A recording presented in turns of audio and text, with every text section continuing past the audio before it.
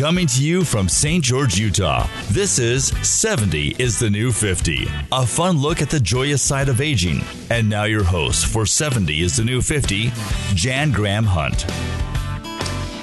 And welcome to 70 is the New 50. I'm your host, Jan Hunt. And sometimes I say Jan Graham Hunt, and sometimes I say Jan Graham, and they're all the same people. And yes, the good news is, in year 2022, we are getting younger and healthier as we age. This podcast will explore that wonderful reality and shine some light on inspiring examples. A little about me. I'm a recovering lawyer, transplant from Salt Lake City. My husband and I have been here for 8 years, and we love it. And it turns out that St. George, yes, is a mecca for pickleball, which I love, hiking and biking, but also vast opportunities for learning and personal growth. Why this podcast? The credit goes to my brilliant son, Will, who is a creator, host, and contributor for podcasts in Los Angeles. Will showed me the world of podcasts and inspired me to try this one. At the outset, let's make one thing clear. Aging is not a negative. It's a victory. We're proud of our age, and more importantly, what we are doing at our age. I'm thrilled to be 72 and counting. And finally, the setting for our recording today. We are in the podcast room, run by Sean Denovan, on the beautiful Dixie State University campus, soon to be Utah Tech University. Go UTU, in gorgeous St. George, Utah, which we know as the cultural epicenter of the West. Last week, we talked about two great programs here in St. George, ICL, the Institute for Continued Learning, and the LIVE program, which is fairly new and is focused on the entire community of Greater St. George. Our guest today, well, he's a celebrity in St. George. Rick Miller has been teaching classes in geological science for over 50 years, first in Southern California, and by some crazy luck for us, now in St. George at ICL at the university here. Welcome, Rick Miller. Well, thank you. I appreciate that. Will you take a moment and tell us about your personal background, your family, and how you discovered St. George, Utah? Well, I guess the first thing maybe to point out is that I discovered geology after flunking out of UCLA as a pre-med major and took a geology class in the summer of 1962 and realized halfway through it that's what I wanted to do.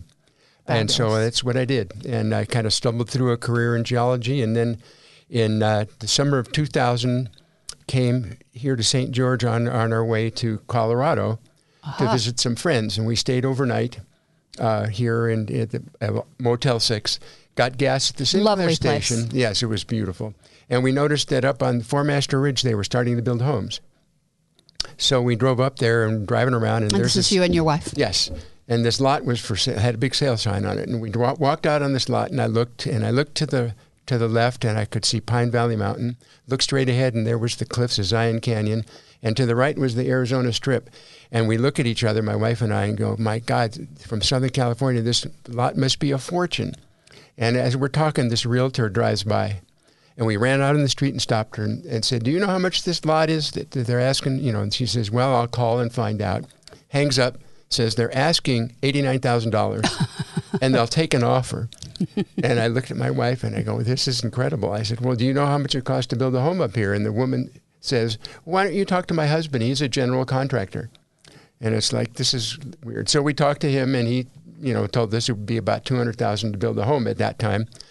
So I said, well, you know what? If we do this and they take our offer, I'll just retire. And that's how I got here. and that didn't happen. And it turned out to be a geological wonderland. So it's a cultural center and it's a geological wonderland. Absolutely. Rick, when I was trying to figure out which teacher at ICL I should have on the podcast first, I asked several people, and they all said the same thing. You have to start with Rick Miller. So I call you the rock star of ICL because you're so popular and everyone loves your classes. But you're a rock star for another reason. Your vast expertise is, in fact, in rocks, right? Yeah, real rocks. Yeah. And tell me about maybe if you have a specialty or a particular focus. I do. I'm actually a micropaleontologist, although, I'm a lot larger than you think, but I study microscopic fossils. And this whole discovery and study was by accident. Collected a rock back in 1971 in Death Valley and dissolved it and discovered there was little microscopic fossils in it. So I went to the library to look up what they were, and it turned out that no one had published on these type of microfossils from Southern California, and that was my career professionally. Amazing. So I sort of stumbled into it.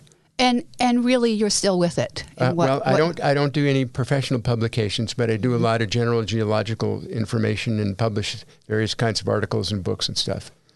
And why is St. George so interesting to you as a geologist? Well, it turns out that the western half of the United States is essentially an amazing place. If you look at all the national parks that we have in the country, and national monuments, the vast majority of them are located in the western U.S. And if you take St. George, let's say, as a center point, there's a huge number of monuments and parks within less than a day's drive of here. And there's really nowhere else in the country that's like that. Yeah, it's incredible. In fact, I was in your class yesterday and you showed the map of, the Grand Canyon and... Yeah. What else is just within a drive? Well, there's Petrified Forest, right. And there's Chaco Canyon, and there's and the Grand Canyon, of course, you mentioned. Right. And then just a little bit outside of that map was Zion Canyon and Bryce Canyon, and there's about a half a dozen or more national monuments that are available also. Yeah. So it's just you just kind of stick a pin in a map, and you're going to hit a national monument or park, and you go there. You're going to go to an amazing place. Yeah. Yep. I've heard this from the leaders over at ICL that really good classes at ICL, 50 or 60 people will sign up, which is a lot. Mm-hmm. But for your class, 200 people sign up. Yeah. What's going on? What are you doing in your classes? I'm a ham. Okay, that's... a partial ham. Okay, so I throw in, I guess, humor or something. And there's kind of an irony there because I remember back in high school we had speech class. We all, right? And I was petrified to get up in front of people and talk. It's like, I hope the bell rings. I don't want to get up here and talk. Oh, my. Amazing. Yeah, and so of all the careers I would have ever thought of, being a professor and lecturing to students would have not been the likelihood. That's incredible. And I don't know how it happened. How many classes would you say you've taught at ICL? And I know that that's not your only teaching forum here in St. George, but just through the Institute of Continued Learning. Well, this year is my 19th year of teaching for ICL, and I usually do one class a year, and a couple of years I did two. But basically, I've probably done about 20 to 21 classes over the years. Incredible. Yeah. And I know you're doing other things in the community. For those who are listening out there, you can find Rick Miller online. He's doing all kinds of stuff. But give me some examples of what you're doing outside of teaching through the Institute of Continued Learning. Well, one of the things I've done for most of my life is being an exercise freak. So I do a lot of that. I also was a car guy into Corvettes. Oh, my. Okay. And in fact, in 1991, I had 13 of them. And I think this is called OCD. Oh, my goodness. Where would you store all these Corvettes? I had a lot of friendly neighbors. So I used a lot of driveways and garages and stuff. And then I got into buying and selling parts, which I still do online. And so I've been dabbling with that. And then I have a house full of animals that I take care of. Oh, let's tell us a little more about that. Okay, well... It's a great place to be an animal lover, St. George. Sure. Yeah. For some reason, there's a sign somewhere in my property that says, free food, show up. Oh, right. And so I've got 6 cats, 8 birds, and the cats have brought me presents. I've got a couple of snakes, a couple of lizards, a chipmunk, about 2 dozen mice, and probably some other things that I've forgotten. So it's just entertaining. Sounds like a great menagerie. It's time consuming also. I figure it takes about 4 hours a day. Plus, all the time I have to pet them and scratch them and play with them. Now, you talked about exercise. We've talked about St. George, of course, a mecca for biking and hiking and just wandering around. What's your take on that? My exercise has been basically being a gym rat and a runner. That's mostly what I've done. And then the last 3 or 4 years, I've taken up yoga, and so I've enjoyed it. But fantastic. There's a little story behind this. Let's hear it. When I was in high school, you know how they chose up teams for okay. Well, I was usually the last or second to last one chosen for a team because I was pretty much the smallest guy in the class. And we graduated and went off to college. And then we had a summer vacation. We came back to college, and I ran into a fellow that I knew from high school that had gotten all buffed out. I remember his name was Neil Rayburn. And I looked at him. I go, Neil, what did you do? And he says, I joined a gym. I went home, and I said, hey, I want to join a gym. And I was 18 years old, and that was in 1960. And that's what I've been doing since. And that explains everything you're talking about, explains why you're doing all you're doing with such vitality now. And would it be cheeky of me to ask your age? Well, I'm going to be 80 in July. Amazing. And the other side of the coin was when I got into running by accident, long distance running. And when did that happen? And that was in 1971. One of my neighbors said, hey, let's go down the street and run at the track at University High School. I lived in Los Angeles. And I went down and I started running the track, and I never stopped. And I went to a race in 1973 in Santa Barbara. And before the race, the night before, we had a fellow named Nathan Pritikin give a talk. And he wrote a book that's called Live Longer Now. And it was involved basically with diet. Live Longer Now. I'm pretty sure that's the name of it. Great. And he studied Oriental people and looked at their diet and then looked at what happened when they migrated to the United States and became Americanized. Asian people. Yeah. And what he discovered is that cardiovascular disease, cancer, and a variety of other things really didn't show up in these Asian people until they came to the United States and started having an American diet.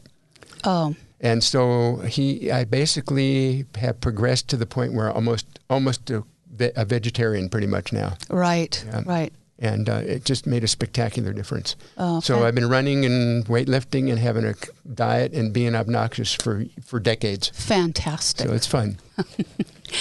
I want to talk to you a little bit about the series that you have recorded right here in the podcast room called Scientific Controversies. It's a video recorded lecture series for ICL, and it's available online. And how many sessions were recorded? We did 11 podcasts. 11 podcasts, and just tell me a little bit about what you were trying to accomplish with that, and what the series involves. Well, kind of the idea behind it was that you've noticed over the last few years there's a significant anti-science push, so to speak, in the United States. We've noticed that. Yeah, and I thought, well, there's some interesting controversies that would be worthwhile talking about. For example, the theory of evolution or the age of the Earth, just things like that. And I thought it would be fun to make podcasts. And Rob Kramer, director of ICL, thought that was a great idea. So he sent me over to Sean here, and he had to sit through and listen to my ranting along. Well, it's honestly a fabulous series, and it's a series that asks the big questions. There's a lot of talk about rocks. Yep. But as you say, there's a lot more afoot here in the series, and that is, I think you cast a revealing light on why we have the scientific method and why we have science, period. And it's really more about as humans how we think and how we make decisions, right? Yes, very definitely. Yeah, we're programmed basically by what we hear and what we read and what we see. Sure. So it depends on what you're introduced to, basically. And you highlighted in this one of the series I watched was the survey, I believe in 2012, a survey of adults in the U.S. showed that 25% of them still believe in geocentrism, that the Earth is the center of the universe. Yeah. How do you explain that survey, Rick? What do you think? Well, assuming that it was a legitimate survey, which we don't know for sure, but we're going to go with that. Yeah. And the idea is that people kind of grow up with certain beliefs, and I've learned this from Dr. Kramer, all right, from the ICL. Yes. And that basically you invest your personality in some kind of a belief. And so you want to stick with it, because if you hear something that goes against this belief, it kind of messes up your head, and a lot of people don't want to go there. Right. And so I think that's one of the problems. And I don't know if you've ever noticed this, but the American Dairy Association did a poll just a few years ago, and they came up with the discovery that 7% of the people that they polled believed that chocolate milk came from brown cows. Oh, my. Yeah, so that was kind of an interesting thing, too. So there's stuff, Yes. What do you think is, and you've talked about it a little bit there, but what is really at the heart of the anti-science attitude, or shall I call it movement? It seems to be gaining a little bit of ground these days. Is it fear? Is it a belief that other people are evil and are trying to hurt us? Is it a resentment of education? Well, how do you see it? I think you've kind of hit the nail right on the head. For one thing, definitely fear, because change is scary. Right. Right. And the kinds of changes that we've seen in the last couple of decades are mind-boggling technological changes. Yes. And the other thing is, of course, is people don't like education. A lot of people don't like education. If you want to control people, you can't educate them. It kind of goes against, if you look at any autocratic regime anywhere in the world, one of the first things they do is get rid of the intelligentsia and cut down on education. And so that's a way of keeping them from the ability to make independent observations or what is critical thinking. Yeah, it just, you don't introduce people to concepts that you don't want them to hear, because that might affect your power over them. Mm-hmm. And that's the control, the authoritarianism, you might say, of you don't need to be educated, we'll tell you what to think. Yeah. Is the anti-science movement grounded in that? And if so, who's telling them this? Well, that's a tough question. Right. Who's doing the telling? And I don't really think there's a specific group of people that are doing it. I think it's just sort of ingrained. I think part of it is conservative thought. Part of it is religious beliefs. So there's a number of different things that are involved. Yes. And those can be good things. Yeah. And sometimes they contribute to this problem as well. For sure. So it's like everything else. It's a two-edged sword. Right. Yeah. So how do we talk to each other, Rick Miller? How do we talk to each other when there's such a huge gap in what we consider basic, essential knowledge, which is how you view science and many of us do. Yeah, and one of the things I should point out is I was brought up in a religious environment. Oh, tell us about that. Oh, well, okay. Well, I was, in fact, one of the examples would be used when I came home from school in 1962 and said, hey, I want to become a geologist. My mom looked at me and said, who ever heard of a Jewish geologist? So I was brought up in a Jewish faith. I had some of my relatives were even rabbis and such, and I was bar mitzvahed. I went through the whole thing. Great. And at the end of my bar mitzvah, my folks, I said, well, do I still have to go to Hebrew school? And they said it was up to you. And so I just quit. And they let you make that decision. Yeah, and so they were enlightened in that respect. And I have looked over the years I've gone to different church services for different denominations, and nothing's ever taken. It's for me at least, it was too narrowly focused, and it just ignored a whole lot of things that were going on. And that you're actually seeing in your career and your profession. Yeah. Have you gotten in your, as I mentioned, you've taught geological science for over 50 years. Have you? You're out there with some fairly provocative material. People obviously love it. People of all stripes seem to love it. Yeah. Have you gotten any response to any of your courses or presentations that's been something that you would characterize as hateful or threatening? Well, actually, it would right before the year before the COVID hit. We had a fellow that came into one of my lectures one day and wanted equal time to talk about how the Great Flood created the Grand Canyon. And he got fairly belligerent about it, and so they finally came and escorted him out of class. And it turned out he wasn't enrolled in the class, and he was kind of trespassing over the university. But I think that's probably the most extreme problem that I've had. That's a good example. Yeah. But in terms of emails or people who communicate with you after your classes, it's been fairly supportive, it sounds like. Very, very little negative stuff. Yeah. Well, that's good to hear. Is there someone, Rick Miller, along the way who has inspired you, who made a big impact on you on how you could make the most of your time in the world? I've been thinking about that, and I can't really put my finger on say that there was ever anyone that said I want to be like that person. Mm-hmm. I've had some of my professors in school that I thought I liked the way they're doing things, and so I've kind of absorbed some of their ideas. But there's nobody that I can really say that that was my idol.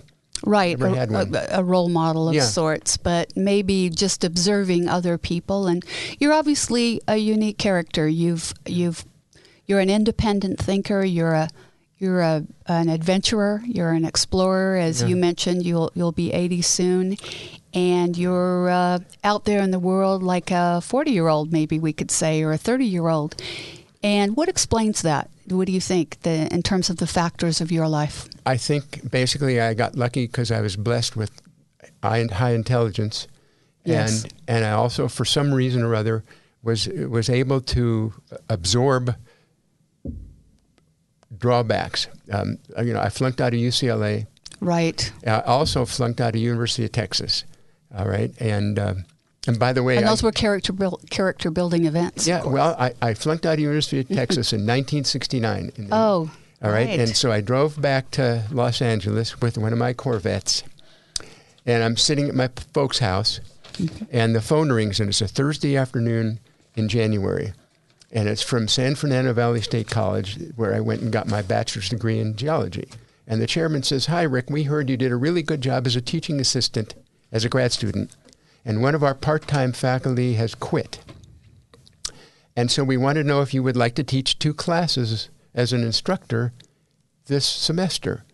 And I said, twist my arm. Yeah, of course. All right. And I said, well, when do classes start? And he goes, Monday. And this was on a Thursday that he called. And so that's how my career started. Just stumbled into it. Right. And so, kind of serendipitous. Yeah. And that's my whole career has been like that. It just boggles my mind. I didn't plan any of this stuff, and I'm here. And maybe that's a key. Well, I suppose. But, that's fascinating. Well, we all have these existential moments in our lives. They sometimes happen at 3 a.m, and it hits us. What is my life about? What do I want my life to be about? That. How do you answer that question? What I basically am hoping is that I can continue doing and having a good time and being physically and mentally fit for as long as possible. There is one negative problem that I've noticed, and that is that it's very difficult to find kindred spirits, close kindred spirits. I basically have no family. My wife and I are divorced, but we're best friends. Wonderful. Even I'm best friends with her and her husband, in fact. Wonderful. But it's very difficult, and I think St. George is kind of a small melting pot in that respect, and it's very difficult to find someone. For me, it's been. And I think that's such an honest statement, and I think it's one that many of us can relate to. And so we all seek that balance, don't we? For not sure. Too much, but some, right?